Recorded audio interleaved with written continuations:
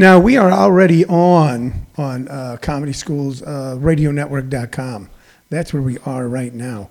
We are not on the other two channels, but we are coming up with them in just a second. So you, our faithful listeners on Comedy Schools, radionetwork.com, just hang with us for a second. YouTube, we're with you now. We're with you on Comedy Schools. Facebook Live, give us just a second here. We hit the start live video. And away we go. Good afternoon, ladies and gentlemen, boys and girls, moms and dads, children of all ages. Welcome to Living on a Thin Line with Tony Visick. I am Tony Visick. We come to you every day at 2 p.m. Arizona time. That's what time it is in Arizona right now, 2 p.m. We are your daily distraction from all the anger, anxiety, weirdness, and hoopla going on in the world today. We come to you on 3 platforms: Comedy Schools, radionetwork.com, our flagship internet-based radio station. We come to you on YouTube on the Comedy Schools channel, and we come to you live on Facebook Live. I'm wearing an Arizona Cardinals hat because I think it looks cool. Isn't this a cool-looking hat? You know, now I follow the Arizona Cardinals. I'm looking forward to the NFL. I think the NFL is going to have more problems than the NBA has had with their season, just because of the nature of the way things are put together. Just like Major League Baseball continues to have people who have to drop out because of the coronavirus, or games canceled or rescheduled. Someone's phone is ringing right now, and it's not mine. There's a phone ringing in the background, and it's not mine. It is my lovely wife, who just happens to be the producer of the show, Shirley Lowe Visick, but she's downstairs. So we will just hang with the beautiful... There it went. Nope, there it's still going. We will just hang with the sound of phones ringing for a second. To get back to what I was talking about, both MLB and the NFL are going to have issues with people continuing to get coronavirus because their bubble is not as solid as the NBA's.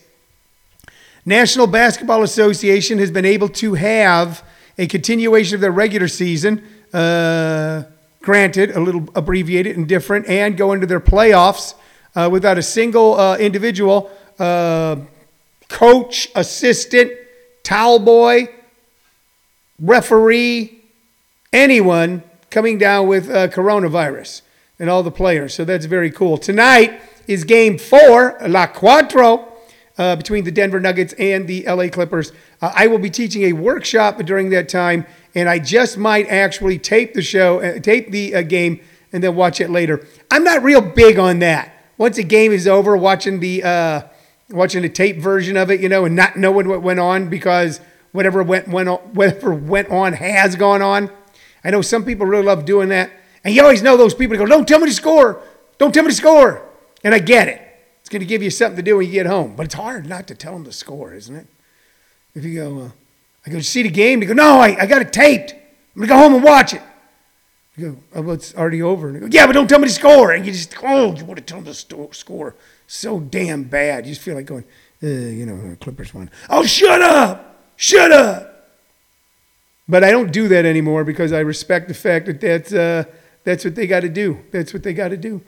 And I get that. And I might do it tonight. But probably what will happen is every once in a while I'll kind of look down at one of my devices or during a break and just see what the score is, or catch the highlights on NBA TV. So that's going on tonight. My advanced workshop is going on tonight, strictly on Zoom. I'm excited to be teaching that. As you know, if you follow us, we are now teaching at least one class live and in person. Hello, Paul Mooring. Hello, Kevin Brown. Hello, Larry Dye. Hello, Don Shell. We're teaching at least one show live and in person at Arizona's newest comedy club, JP's Comedy Club. I'm going to set up Zoom shows at JP's Comedy Club, just like we were doing Sunday Nights Funnier for quite a while, where we were doing strictly Zoom shows. I'm going to start setting up shows so you, the audience, who want to see a stand-up comedy show inside a comedy club, I'm going to start setting that up for you guys. So that's something for you to look forward to in October, November. Man, I would say I can't wait for this to be over, but I have no control over it. And lo and behold, I turn on my television today, and what do I see? I see that our president, Donald J. Trump, the 45th president of the United States, knew back in February how deadly and dangerous this virus was. He was calling Bob Woodward late at night and telling him this. Bob Woodward taped it all for a book. And while he was telling Bob Woodward how dangerous and deadly it is, he was turning around and telling everybody else it's no big deal. And he says he didn't want people to panic. You think we weren't beginning to panic when we started seeing video coming out of China of people being drugged out of their houses and locked up somewhere if they had it? You think we didn't begin to panic as we saw all of northern Italy locked up in their houses and bodies being taken out? You think we didn't begin to panic when we saw thousands of our fellow citizens, our brothers and sisters, people who I probably performed in front of in New York City, dying and being put in refrigeration trucks? You think we didn't panic then? Did you think we were all just little babies? Is that what you thought? That we were little babies? And that if you told us, look, something big's coming, man, and we're all going to have to shut down for a while, that we would all just pooped our britches and cried? Is that what you thought, Mr. President? You think we couldn't handle it? Did you think, Mr. President, because you can't handle bad news, that we can't handle bad news? Man, I remember when my wife and I finally, when everything was shut down and we're sitting here and we go, okay, this is what we got to do. We're going to make it work. And if everybody does this, we'll be able to mitigate this virus. But that's not what happened. That's not what happened. People didn't want to listen to the news. People didn't want to listen to Dr. Fauci. They wanted to go to YouTube videos where God who knows made videos going, it's a lie, it's not really. You know, if you follow the scans. People didn't want to listen to doctors and scientists. They wanted to listen to people on the YouTube. And then governors, then Donald J. Trump, the 45th president of the United States, our president, knew that what he was going to run on was the economy. And I'll admit it, the economy was humming and a cooking. A humming and a cooking. Now, was it a false humming and cooking? I don't know. Was it a continuation of the economy from prior to him being in office? You're darn right it was. Was it even ratcheted up more because they had opened up all the floodgates on the trough and everybody was feeding? Was the economy opened up more because, look, you can get rid of regulations. By the way, if there's no trash regulation, I can throw my trash over the fence. If I can do that, well, I save money on waste disposal. And I got more money in my pocket. You see? Well, if I can,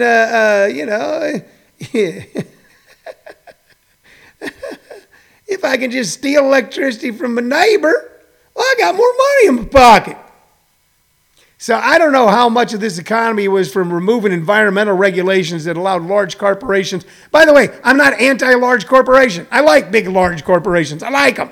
They do good things. They make things easier. Amazon makes things easier. You might hate Walmart. Walmart makes things easier. Just makes it easier. We'll just run over to Walmart. It's open 24 hours. Not now. So he knew that. Donald J. Trump knew that. So he fought to keep this country open as much as possible. Send your kids to school. Kids hardly get it. Yeah, but they get it and give it to people who really get it. Anybody ever figured it out? Oh, we got high numbers because of testing. No, we have high numbers because we have high numbers. Yet, look, man, I'm an alcoholic. I am a clean and sober alcoholic. I have been sober over 35 years. I know a little something about denial. In the big book of Alcoholics Anonymous, it says that we will chase our denial, our desire to deny our alcoholism to the gates of insanity, institutions, and death. We will keep drinking in the gutter after we have lost our home and our lives and our wives and our children and our careers, and we'll lay in the gutter and drink because we have a disease. And here's something we don't tell a lot of new people in the program, and I'm going to tell it to you because you need to hear it. People need to hear it. Because first, man, you just want to stop drinking. when you walk into the doors of AA. You just want to stop drinking. And we go, all right, just don't drink today. But we don't tell them until later on, you have to understand something. This is not a drinking disease. This is a thinking disease. It's the way you think. It's the way your mind functions. And your mind tells you against all evidence that you can drink like a normal person. And then you go out and you run your car into a family of 5 in a van and kill them. Then you drink until you have cirrhosis of the liver. Then you drink till your wife leaves you in tears because she loves you, but you're a mess. Then you drink till you go to prison. We will chase the idea that we can drink like normal people to the gates of institutions, prisons, and death. And a lot of my friends out there, and I mean my friends, my buddies, my neighbors, my pals, people I like, people I love, didn't and still don't want to wrap their minds around the fact that there is a deadly, dangerous disease out there, and it's highly communicable, it's contagious, it's highly communicable, and if you get it, you might reap the whirlwind. So we came up for every reason possibly to fight this, and I get it. I get it. But I don't want to get it.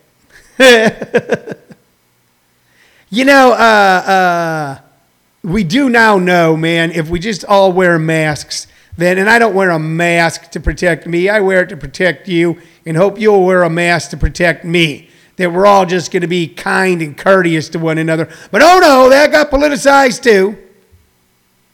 That's all it is. We're trying to take your freedom. Hell, we're trying to expand your freedom. If you'll just wear a fucking mask, you can go out more.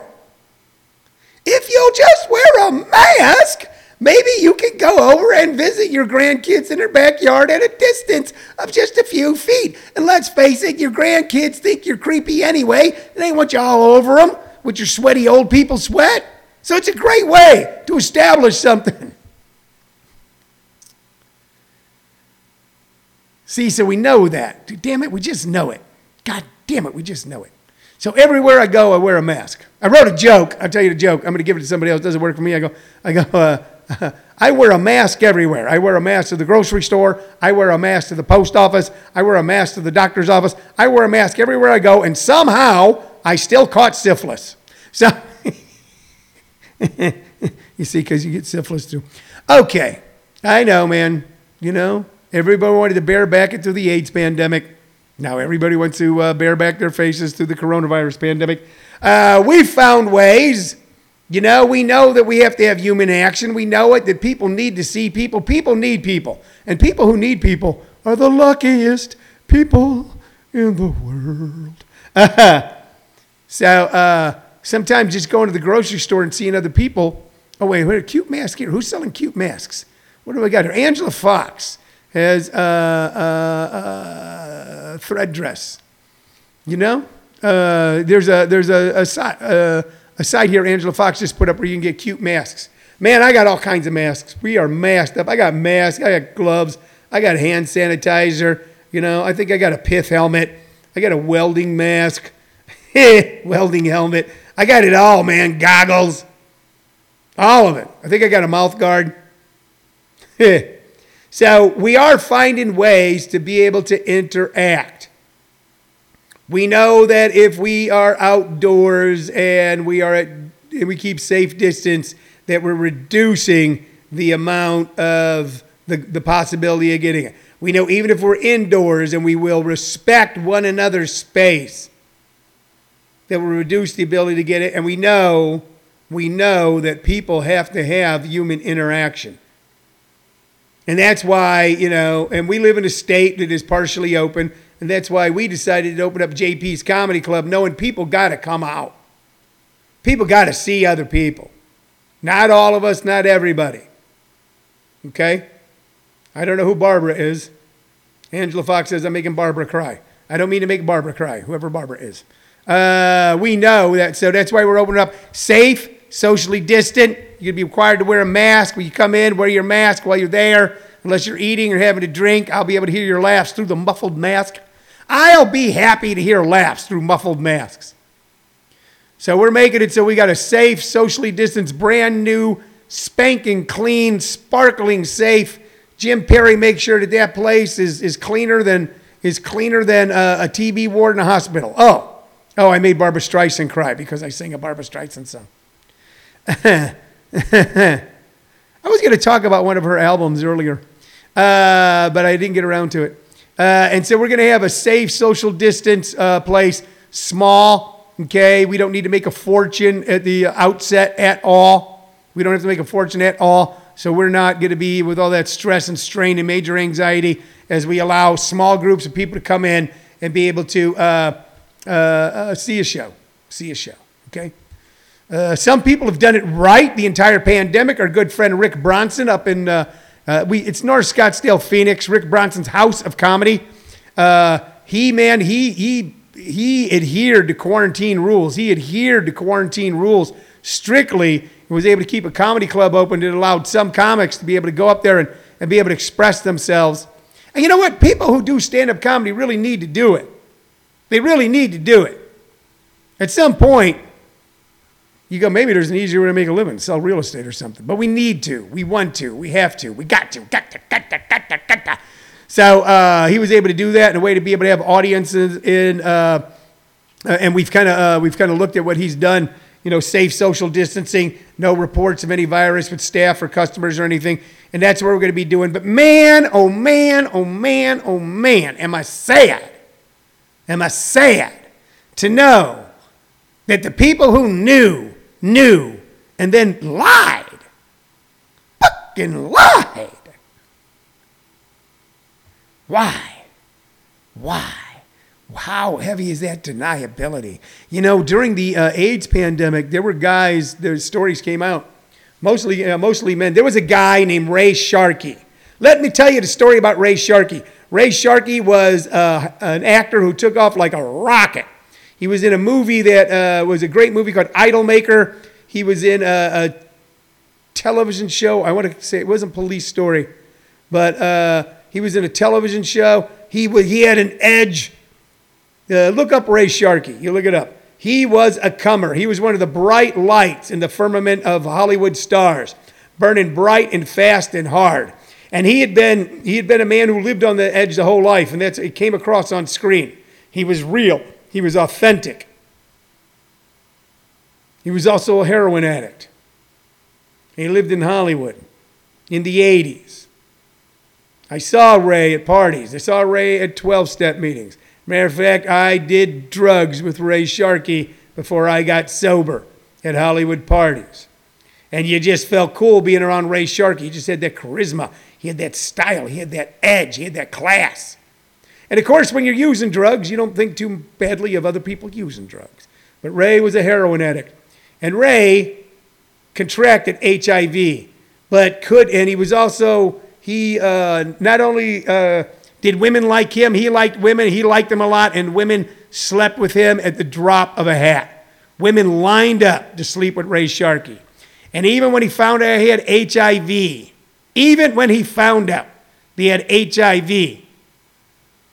he kept having sex with random women without wearing a condom and affected a bunch, one of whom I knew.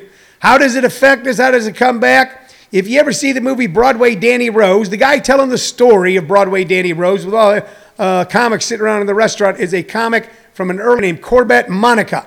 Corbett Monica had a daughter. And for some reason, even though I knew her first name's escaping me right now. But she was a beautiful girl. Corbett Monica was a good-looking guy. He's handsome. Not quite leading man, but, close to it. Leading man's best friend, could have been leading man on a television show. Comic, smooth, dapper, funny, well-dressed comic. And he had a daughter, and she was beautiful. And I knew her. I was hanging out in West Hollywood. Drove a Jeep. Okay, nice. Even though she was beautiful, she was friendly. She wasn't stuck up. And she teamed up with Ray Sharkey. And they had a little fling. And that beautiful young girl died of HIV. She wasted away. And she didn't have to. If Ray Sharkey would have just went, okay, I've got this. How do I deal with it? I'm going to have to change my lifestyle either permanently or for a little while. It turns out that for most people, it was only changing for a little while.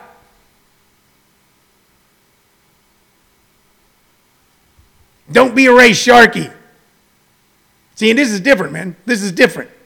Pandemic's different than AIDS. AIDS, you damn near had to have sex or share a needle with someone, or some poor unfortunate souls got blood transfusions from places that had questionable supplies.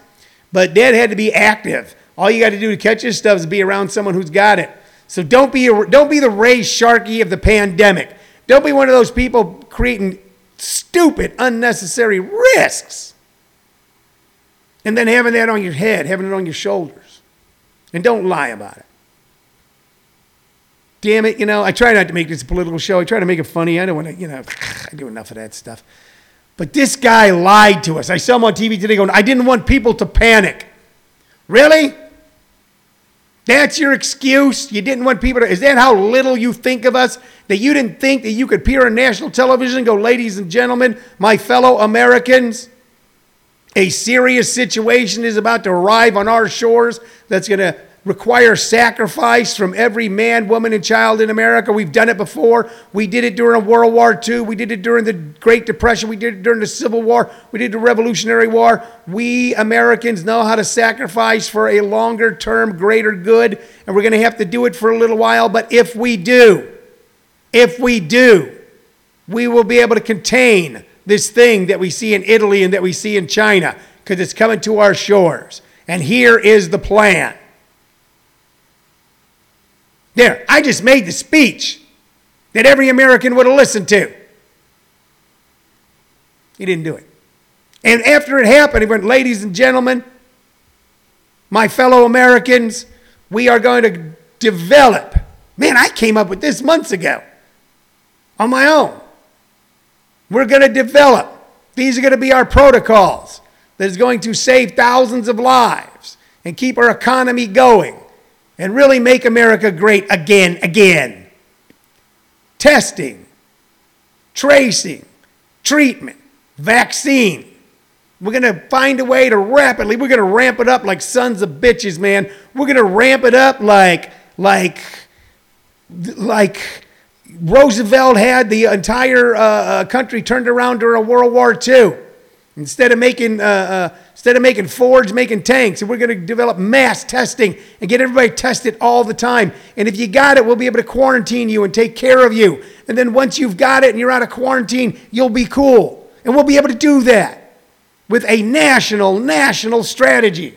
But instead of like, we'll leave the states to decide. Well, the states going to do it. All right, man. Did I go off on a rant today? Mike Lawson says he could have been a hero instead of a zero. Yeah. Man. Okie dokie. What time is it, Shirley? How much time do I have? Should I do an album? 7 minutes. I got 7 minutes? All right. You know what? I'm going to shift gears totally. Totally shift gears. Going to talk about two bands I saw real quick. If you like jazz, and who does? But there's several different types of jazz. One of those types of jazz is called fusion. And the band that was behind the fusion jazz movement, Weather Report. Now, originally, I think they were with Miles Davis. It was Miles Davis and Weather Report with Bitches Brew. Wayne Shorter was an important part of this band. Incredible band. Fusion jazz. This was jazz that appealed not only to jazz aficionados. Is that how you say that word? Aficionados? And rockers. I saw Weather Report in a bar in Boulder, Colorado in 1973 when I was a teenage kid, partying, knocking around, living on the streets, getting high and panhandling for beer. Incredible band. If you've never listened to Weather Report, now their big album was I Sing Thee Body Electric. But this one's Black Market. It's got some great tunes on it. Great tunes. Gil Batrar is just an incredible tune, as is Cannonball. Check out Weather Report. Expand your mind a little bit while you still got one. All right, Weather Report. And then, of course, we're going to talk about one of my all-time favorite bands, Little Feat. Now, we've talked about Little Feat before. We talked about Sailing Shoes, which was their seminal album. This is the album that took them from kind of a niche a band listened to by a large but not massive following. But this album, Waiting for Columbus, took them all the way to superstardom. Made that where they had pop hits, not just albums that were respected. Side one is just stunning. Joined the band, Fat Man in the Bathtub, All You Dream, Oh Atlanta, and Old Folks Boogie. It's a oftentimes, man, a live album, the songs don't sound as good. They actually made the songs better. Sailing Shoes is on here. Sailing Shoes is a veiled reference to cocaine. And Lowell George, the genius behind Little Feat. You really can't make him out standing there, maybe. But you can always tell a little bit. Look at him. An angry young man with his axe. He loved that cocaine, and he was one of the early casualties in the 70s of cocaine addiction. He died of a heart attack in his bathtub because of overdosing on cocaine. But if you want to listen to, this was another great fusion. These guys worked with Zappa. The story is they were Zappa's session band, and Zappa told them one day, get out, form your own band. You're too good to just be session musicians. All right? So they went off and they did it. Stunning songs in here. Dixie Chicken, huge hit. Tribe-Faced Boogie, Rocket in My Pocket. Apolitical Blues, one of my personal favorites, not a lot of other people's. Feats Don't Fail Me Now, and Willin', which is one of the great tug at your heartstrings for the oddest reason songs ever. So if you've only heard Little Feat lately in the last few years, occasionally on the radio when you're in the car, you only hear a few of their big hits, download this entire album, Waiting for Columbus. Or if you got it in your record collection, get it out and play side 1, side 2, side 3, and side 4. And really give yourself just a fun treat. There was just something fun in the way they played. I got to see them at the fabulous Fox Theater in 1977. How good was that concert? I still remember almost all of it. And I was fucked up. So, check it out. As a infamous comic from the Comedy Store, who we'll talk about later, Angel, used to say in all of his act, check it out. So check them out. All right, folks. Thanks for watching. Thanks for listening. Thanks for putting up with me. I'm going to be back tomorrow, 2 p.m. Arizona time, after the Clippers win tonight, and we have a great advanced class on Zoom. You, too, can be part of our comedy workshops. Go to comedyschools.com and click to sign up to join the beginner class starting this Thursday on Zoom. Or if you're in the greater Phoenix area and we have the capacity, come on over to JP's Comedy Club in Gilbert, Arizona, and check out Class 1 this coming Monday night. That's all. That's it. So long. Farewell. Bye-bye.